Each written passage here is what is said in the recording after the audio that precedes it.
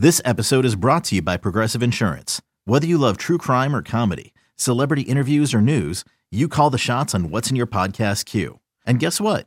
Now you can call them on your auto insurance too with the Name Your Price tool from Progressive. It works just the way it sounds. You tell Progressive how much you want to pay for car insurance, and they'll show you coverage options that fit your budget. Get your quote today at Progressive.com to join the over 28 million drivers who trust Progressive. Progressive Casualty Insurance Company and Affiliates. Price and coverage match limited by state law. You could spend the weekend doing the same old whatever, or you could conquer the weekend in the all-new Hyundai Santa Fe. Visit HyundaiUSA.com for more details. Hyundai, there's joy in every journey. What's going on, everybody? Welcome to the Upper Hand Fantasy Podcast. This is Faraz Siddiqui. I'm here with Zach Rizzuto.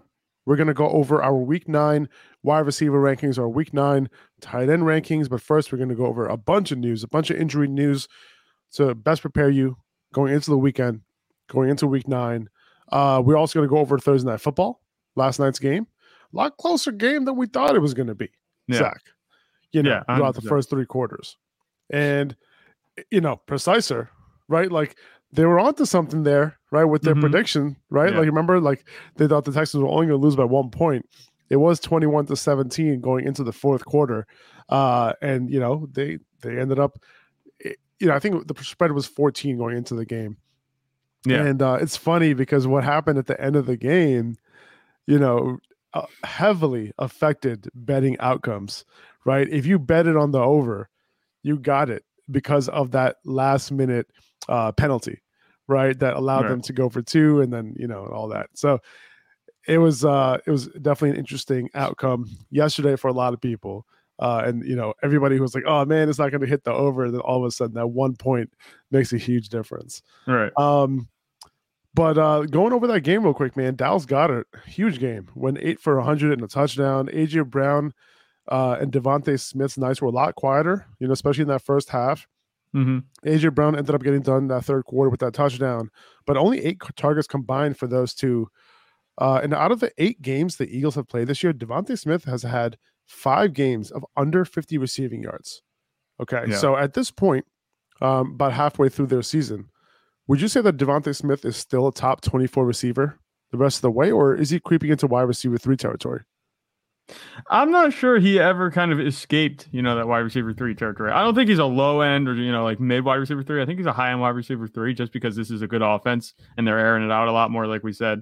We wanted them to this season. But outside of that 30-point game where he scored the touchdown, he was just like, he turned into Randy Moss for a week. It's been pretty middle of the pack output. He had that one game too against Arizona. We got targeted 11 times, but outside of those 2 games, he's never eclipsed more than 8 targets in a game. I haven't moved him up too far. I wasn't really a big fan of him coming into the season because we know AJ Brown will do his thing and he'll get targets. But it looked good earlier in the season, but he's kind of, leveled off at this point. That upside, he hasn't really been able to capitalize on that these past few weeks. It's not to say they can't do it again. He's definitely talented enough to have more explosive games, but I'm not sure how many of those are going to be down the stretch. As long as they're in these positive game scripts, they didn't have to throw that much, even though it was a closer game than we thought it might be. They're running the ball well and, pretty much on demand. They could do whatever they wanted to in the run game. And obviously, Dallas Goedert having a big day didn't help his case, but that's just the way it's going to be with this offense. There's so many weapons, only so many can have those big days. And it just hasn't been Devontae Smith's day these past few weeks. Yeah, and this was a tougher matchup for him, but and he does have a way better matchup next week against the Commanders, and I'll probably be all over him next week, and I'll probably rank him in the top 24. But it's definitely been iffy and been up and down for him because he only gave you 4.2 points in the PPR last night, and that's not his lowest output of the season. Okay, he had a 0-point game against Detroit in Week 1. Yeah, don't forget that. Dameon Pierce had 27 carries for 139 yards. He wasn't targeted in this game. However, he did run around on 60% of dropbacks. He did run again as the primary 2-minute back, which is exactly what we wanted to see over the last 2 weeks. That's what's been going on. And 78% of snaps. That's exactly what you want. And dude, at this point, I think he's a top 12 running back rest of the season. Like, I don't know how else to slice it. This is the uses that you want to see out of a guy like him. I think that you can call him a top 12 running back. I think he's low top 12, and that's just because the usage is that of an elite running back. Maybe the snap participation is even more encouraging than the usage. Obviously, he ran all those routes, but he didn't get any targets. But the thing that kind of reared its ugly head for me that I talked about, I think it was 2 days ago on the podcast, regarding his upside, is the touchdowns. He had 27 carries, 139 yards. That's really good. I think that's averaging 5 yards a carry on 27 carries. That's great. And you saw the way he was running the whole night.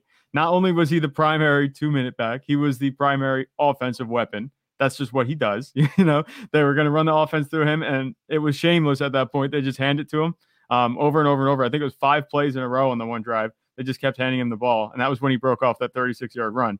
But he looked really good. It's just the touchdowns weren't there, and that was my concern. That he get all this usage, and it's pretty much empty calories. I think that's what we talked about.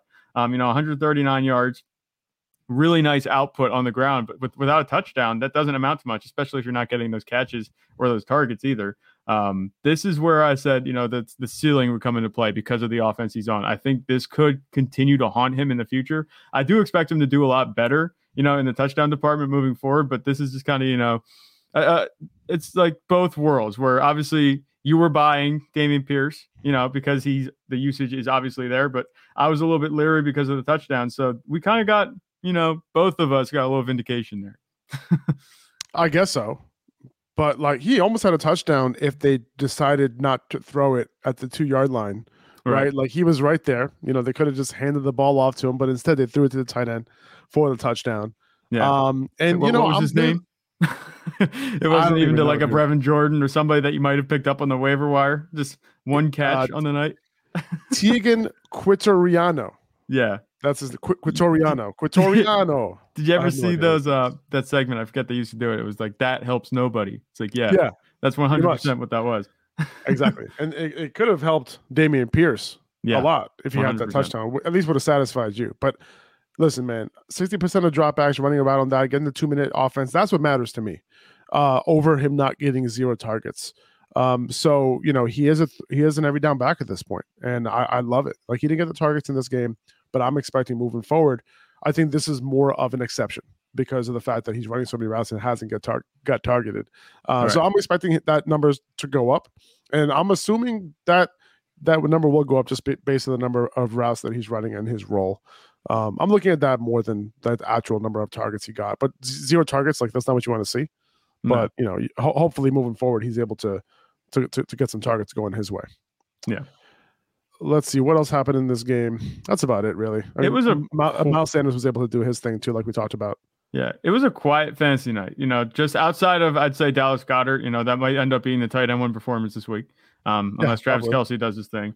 But Travis Kelce, or do you mean the real tight end one this week, Isaiah Likely? Yeah.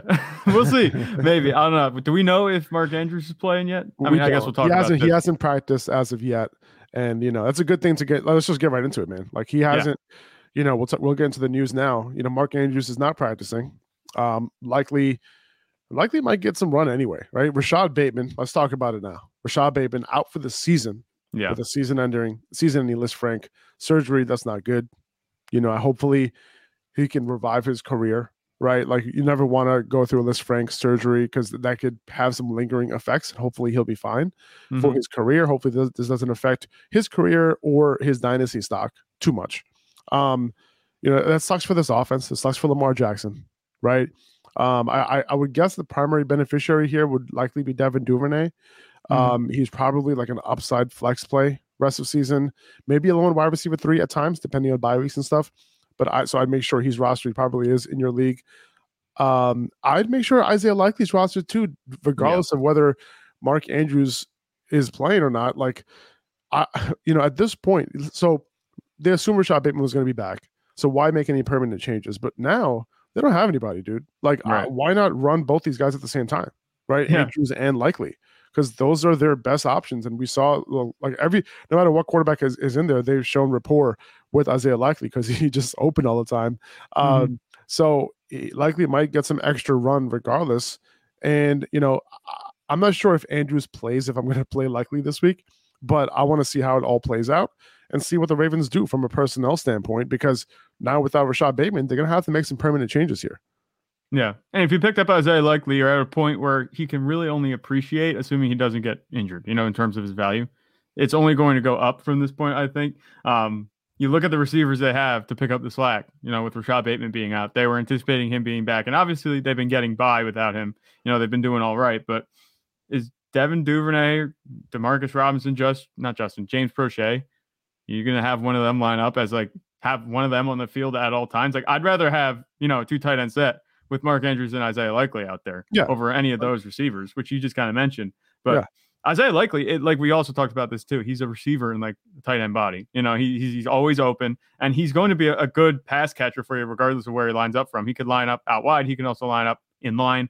It doesn't matter where he's going to be. He's going to be able to get that separation. So I like Isaiah Likely as an asset at this point. Like I said, I think his value can only go up. It's gone up a little bit already, especially with Mark Andrews being out and him taking advantage of the work that he got last week. He's shown that he is, and I keep calling him this, the only tight end handcuff really right now in fantasy football. And if Mark Andrews misses time, you could have yourself, a locked in, top 5 tight end, which hard to come by these days. Hey, it's Kaylee Cuoco for Priceline. Ready to go to your happy place for a happy price? Well, why didn't you say so? Just download the Priceline app right now and save up to 60% on hotels. So whether it's Cousin Kevin's Kazoo Concert in Kansas City, go Kevin, or Becky's Bachelorette Bash in Bermuda, you never have to miss a trip ever again. So download the Priceline app today. Your savings are waiting. Go to your happy place for a happy price. Go to your happy price, Priceline. For sure. Another guy who's not practicing for them, Gus Edwards. And Kenyon Drake would be the play for me in his place as a low-end RB2. This team is banged up, dude. This offense is banged up. And it's going to, at the end of the day, it's going to affect Lamar Jackson too. Lamar Jackson's going to have a high floor, but his ceiling, it's going to be tough to come by. And we've seen that. He hasn't hit that ceiling, since the first few weeks of the season. Yeah, I'm surprised kind of that. I'm not saying that the Ravens should have moved for a receiver. Obviously at that point, before the trade deadline, they assumed Rashad Bateman was going to be back, but, they could really use some help right now. I'm thinking, if it comes down to it and they keep having rough performances, I don't think I'd rule out maybe, Odell Beckham Jr. might go there. So that would be a name I'm looking at. Obviously, Odell could go anywhere at this point, but he might fit there in Baltimore, I think, with Lamar Jackson. It seems like he should. It seems like a spot I could see that happening. That's just me. So maybe if things go poorly for Lamar these next 2 weeks, something happens there. There's always that chance that they could add somebody through free agency. But you're absolutely right. With Lamar Jackson, his ceiling is going to be, we're not going to be having those 40-point performances, I don't think, anytime soon. Cam Akers is back with the Rams. He's practicing in full, and he's claiming that none of that was on him. But in terms of how this backfield shakes out, I'm avoiding the whole thing. Yeah. No Darrell Henderson in my lineup. No Cam Akers in my lineup. No adult film star Ronnie Rivers in my lineup. I'm going to continue to stash Kyron Williams, though, right? Because he's the only running back that doesn't seem to be looked at negatively at this point by Sean McVay. I'm avoiding this whole backfield. And Cooper Kupp, he's also back in practice. He got limited in on Thursday, and he should be good to go for this week as well. Yeah, that's about as much as you need to know about this backfield. Just avoid it. Like last year, you could say that, it's a good offense, so maybe one of them is due for a touchdown. It's like at this point, the offense isn't even that good. If it's a touchdown, it's going to be going to Cooper Kupp. So I think that, just avoid it 100%. Even if you had Darrell Henderson, it's not like he was doing any wonders for you in your lineup anyway. You thought you might have had something there, but you don't. I'm going to hold on to Cam Akers just for a week and see how this backfield plays out. And if he doesn't do anything this week, if it continues to be a share, I'm just going to drop him. Yeah. That's it. It's over.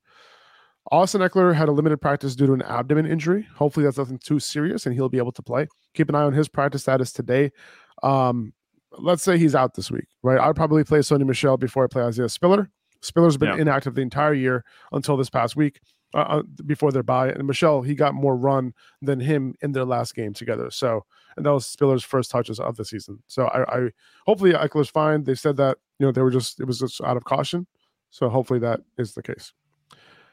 Cowboys running back coach Skip Pete believes Tony Pollard maxes out at 30 weekly plays, which is absolutely terrible news right there for Pollard. Like he had the 3 touchdowns last week, but he didn't have an every down role. He was just like uber efficient with the touches that he had. And we can be happy with that production, right? In that 1 game sample. But for that to be sustainable, like as a high-end RB1 handcuff, like he needs more snaps if Zeke were to ever be out again for him to sustain that. And it's a blow to him, his value for the rest of the season, to be honest. Because if Zeke were to, like one of the reasons you're holding on to Tony Pollard is because if Zeke were to get hurt, he becomes an every down back for that offense. And obviously, he'll still be a good play, but he's not going to be a high-end RB1 play for me if Zeke were to be out. I don't know. I'm not taking that too much to heart, that report or whatever. I'm not too worried about it because he, how many snaps did he play with Zeke out last week? Was it more than 30? Like, was it much more than 30? Yes. Yeah. So if he's not going to get that, which he hasn't, and he still put up that type of performance, we've seen how explosive he is. It's a wonder why they don't let him just handle the backfield, at this point. I don't think we're going to be able to see that this season, but maybe next season.